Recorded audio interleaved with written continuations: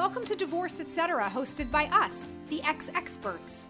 We're here to give you all kinds of information and tips on everything divorce. Plus, we're asking a lot of the questions that you may not even think of or know to ask, but we know because we've lived it, so we get it. We're Jessica and TH. Hi, everybody. Welcome to today's podcast.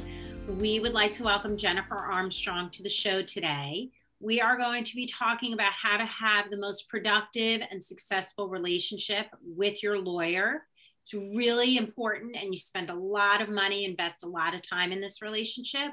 So Jennifer specializes in divorce and mediation in the state of New Jersey, and we welcome you to the show. Hi, thank you so much. I really appreciate you guys having me.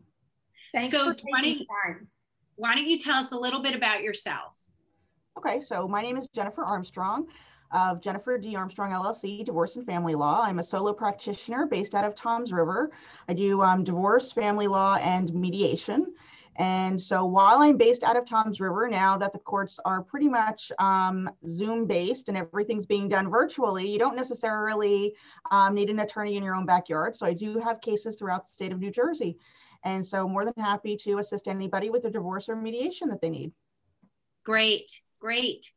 So Jessica and I are real life ex-experts, been through divorce. Mine was 4 years, hers was not. Half that. We actually have completely different divorce stories. I was in court. I knew all the sheriffs. I knew all the security guards. I'm not proud of it. I know too many retired judges, regular judges. It wasn't the way I wanted it to go, but that's just how it went. And I hired my lawyer as a referral from somebody else. And she was my right arm and maybe my left arm too for those 4 years. So we really wanted to talk to you about the components of a productive, successful client-attorney relationship from your point of view. And kind of ask you questions from our point of view. And also, like, from your side of things, a little bit about kind of like what you would expect behavior-wise from your clients. Because I think that a lot of people have not had interactions with lawyers before. Yeah. This may be the first time in their life that they're ever having this kind of a relationship. And I think that people, go into it, they're already a lot of times angry and bitter and resentful. And they resent just the idea that they have to be talking to this person and that they have to have this relationship. So they think their lawyer is not doing enough. They think they're an idiot. They have to move on and get different lawyers. And I just hear these stories over and over again where it just seems like sometimes people just are not having productive and fruitful relationships with their attorneys. So we want to really dig into that with you. Yeah, absolutely. So really it's all about, it all stems from setting expectations and everything. As you said, a lot of litigants, they don't know any attorneys. They've never had to meet with an attorney before. You're going through a really traumatic time in your life. It's very emotional. And sometimes people either want to dump all of that stuff in the first initial consultation, or they clam up and they don't want to talk about it at all. It's so private, and they're not used to delving into those feelings. So there's a lot of mystery behind, what makes a good attorney-client relationship. The first thing that I will say is that I always tell every consultation that I have with somebody is I always say, you want to have consultations with multiple attorneys. Don't just have one consultation with one attorney and hire the first person that you speak to, and you don't necessarily want to just hire the cheapest person that you happen to talk to and everything, So one of the things that we do at our firm is that we will send out various emails leading up to your consultation that tell you how to plan for the consultation, what to do so that you feel comfortable and confident coming into the consultation, so you are not just regurgitating all this stuff that, your ex might have done in the last 24 hours that really ticked you off. Or you're not. That's a great tool. You're not just like treating that consultation almost like a therapy session, because at the end of the day, your attorney, we are here to help you with your legal problems. We are not here to be your best friend. We're not here to, be your emotional support. throughout the divorce. And I don't know that a lot of litigants understand that. So again, it's really important for the litigants to know what their expectations are from their attorney, and for the attorney to set out what their expectations are from the litigant. And only when you have that communication and that discussion are you both going to be on the same page and be happy and have a fruitful relationship and everything. You know, at the end of the day, as your attorney, I'm here to fight for you. I heard another attorney, he's in New York. I don't remember his name off the top of my head. He just recently wrote a book about divorce, but I heard him on another podcast reference to himself as, I am your shield and I am your sword.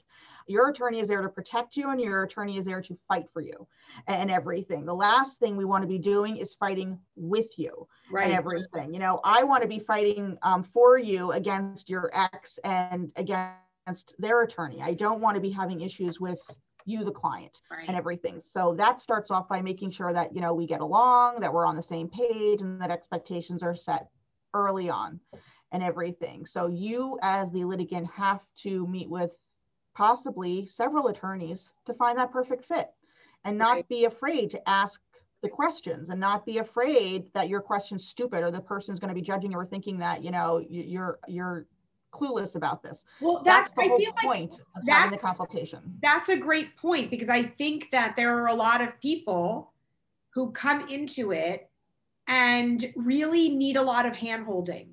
They really need a lot of communication. They really need to hear from their lawyer like every step of the way.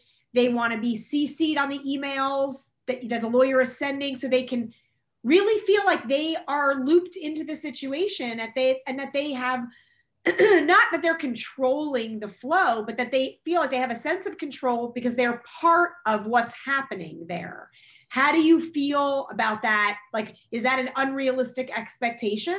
No, it depends on what it is that they're asking for, you know, and that's a discussion that has to be had, because I've certainly had clients who have indicated to me, well, you know, I thought that we would talk before you do anything. You know, I thought we would have a discussion, or all the letters and emails that are going to go over to the other side, I'm going to get to review those first. You know, well, we can do that if that's what you want, but the other component that goes along with all of this is you're going to be billed for that.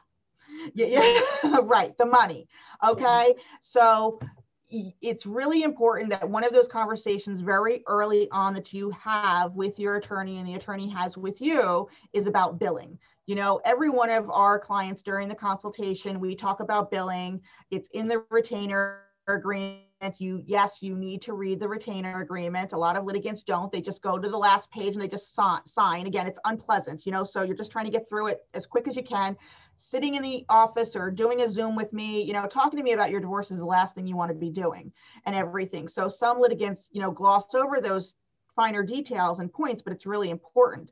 One of the things that we do when we get a newly retained client is we send out a new client notebook, and there's a whole section in that new client notebook about billing and everything. You know, every time you talk to your attorney, you are being billed. Every time you call your attorney, email your attorney, text your attorney, every communication, you're being billed. And sometimes clients who have never worked with an attorney before don't understand that until they get that first bill and they see that in the first month, they've gone through thousands of dollars because they've called their attorney about every little thing their ex has done or every thought that's popped into their head. And that's unfortunate, because now you've just gone through a lot of money that you may not be able to replenish. And where has it gotten you? You know, I mean, there's always the complaints that we hear about all the time. You know, I have an attorney, I paid them all this money, they did nothing for me. Well, is that really true? Is that really true that they did nothing? Your therapy bill just went down by $1,000 because your legal fees went up. This is the thing. You pay for an attorney's time. You're not paying for results. Right. So That's a really important distinction. Yeah, you're paying for my time. The time that I spend with you is time I'm not spending with somebody else. And so you are paying for my time and my expertise. And if you want to spend that time talking to me about the $5 Christmas ornament that so-and-so took that, you know, was really important to you, or you want to spend that time talking to me about how much alimony you're going to get and how are you going to support your kids at the end of this divorce, you make that decision. I'll talk to you about it, either one. I prefer to talk to you about your legal issues that are really important and how do we move your case forward.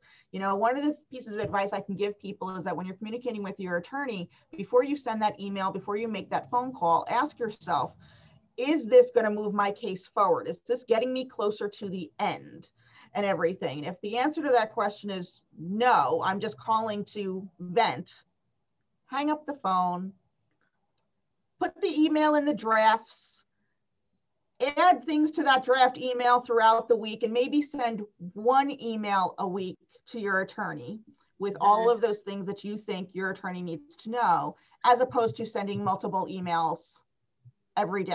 Right. You mentioned earlier, like email, every time you email your attorney, every time you text your attorney. Are there ways that you should not be reaching out? Like, I got divorced from my first husband long enough ago, like I wasn't texting with my attorney ever, but I feel like, I don't know that would be the right form of communication. It's not for me. So again, that's another discussion during the consultation, you know, you need to have with your attorney, because you might be a person who you do everything by text. Well, you're not the client for me then, because number one, I don't give my clients my cell phone number. Okay. That's a slippery slope that is just gonna, it's a disaster. I've been contacted on weekends. I've been contacted on holidays. You know, we have lives too, and no client pays an attorney enough to interrupt me, you know, it's just not necessary. So email and phone work best for me in my office and everything. But again, may not be okay for the client. There are some clients who want to be able to text.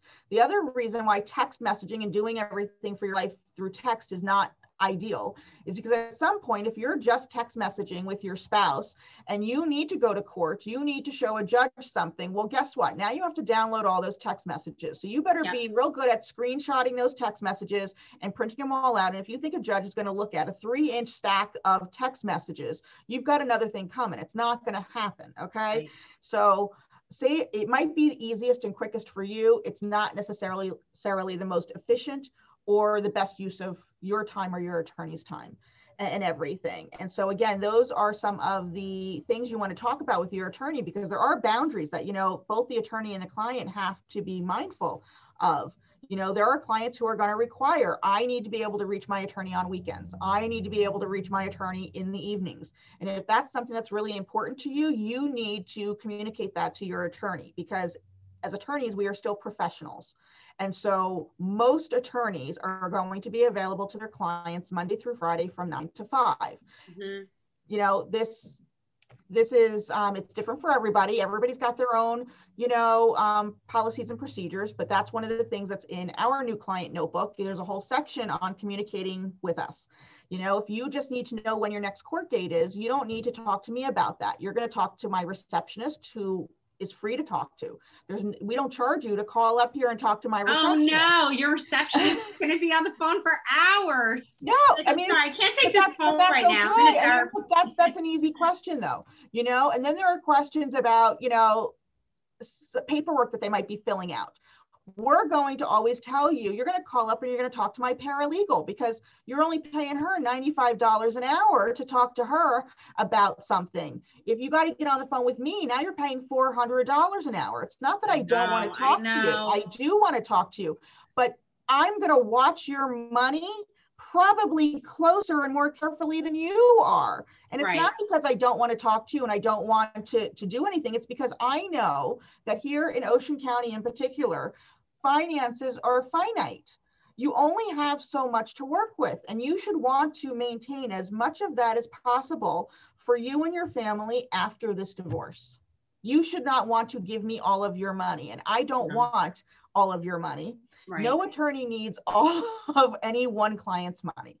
And so that's something, you know, really important to, again, be mindful of, and everything is that, you know, there is a cost to that interaction. What do you think about getting your family involved in your relationship with your attorney. Like, I know my father was with me for everything, and that was for support. And also I kind of felt like, I mean, I was relieved that I was getting a divorce. I was happy about it. It was inundating though and exhausting. And so I felt like I couldn't always hear what my lawyer was saying, because I was like, I got like stuck on something. And then, you know, it's like going to the doctor's office when you have to go for a consultation. You bring someone with you to get the real story, and then you're only processing what you want to process. But what do you think about that? It depends on the person. It can be very helpful because, again, sometimes as attorneys, we forget we do this every day, all day. So we will start, especially in mediation, the other attorney and I will start talking about things, and we're going so fast and we understand what we're talking about that we've lost the litigants. The litigants are like 5 miles back. They have no idea what the hell we're talking about anymore, because we've just gone through and we've resolved your whole divorce without you even like knowing it and everything. So it usually starts with the consultation. I always encourage people, if you need another set of eyes and ears to be with you, to be that person who provides that emotional support, or to take notes and, you know, be able to relate things back later on and everything, do that and everything. If you want me to be able to communicate with that other person throughout your divorce, I'm going to ask you that you sign an acknowledgement giving us permission to talk about your matter with that person. Because again, this is confidential information that we're talking about throughout your matter. And so, you know, we're not going to share that information with anyone that you don't authorize us to, and that authorization is going to need to be in writing.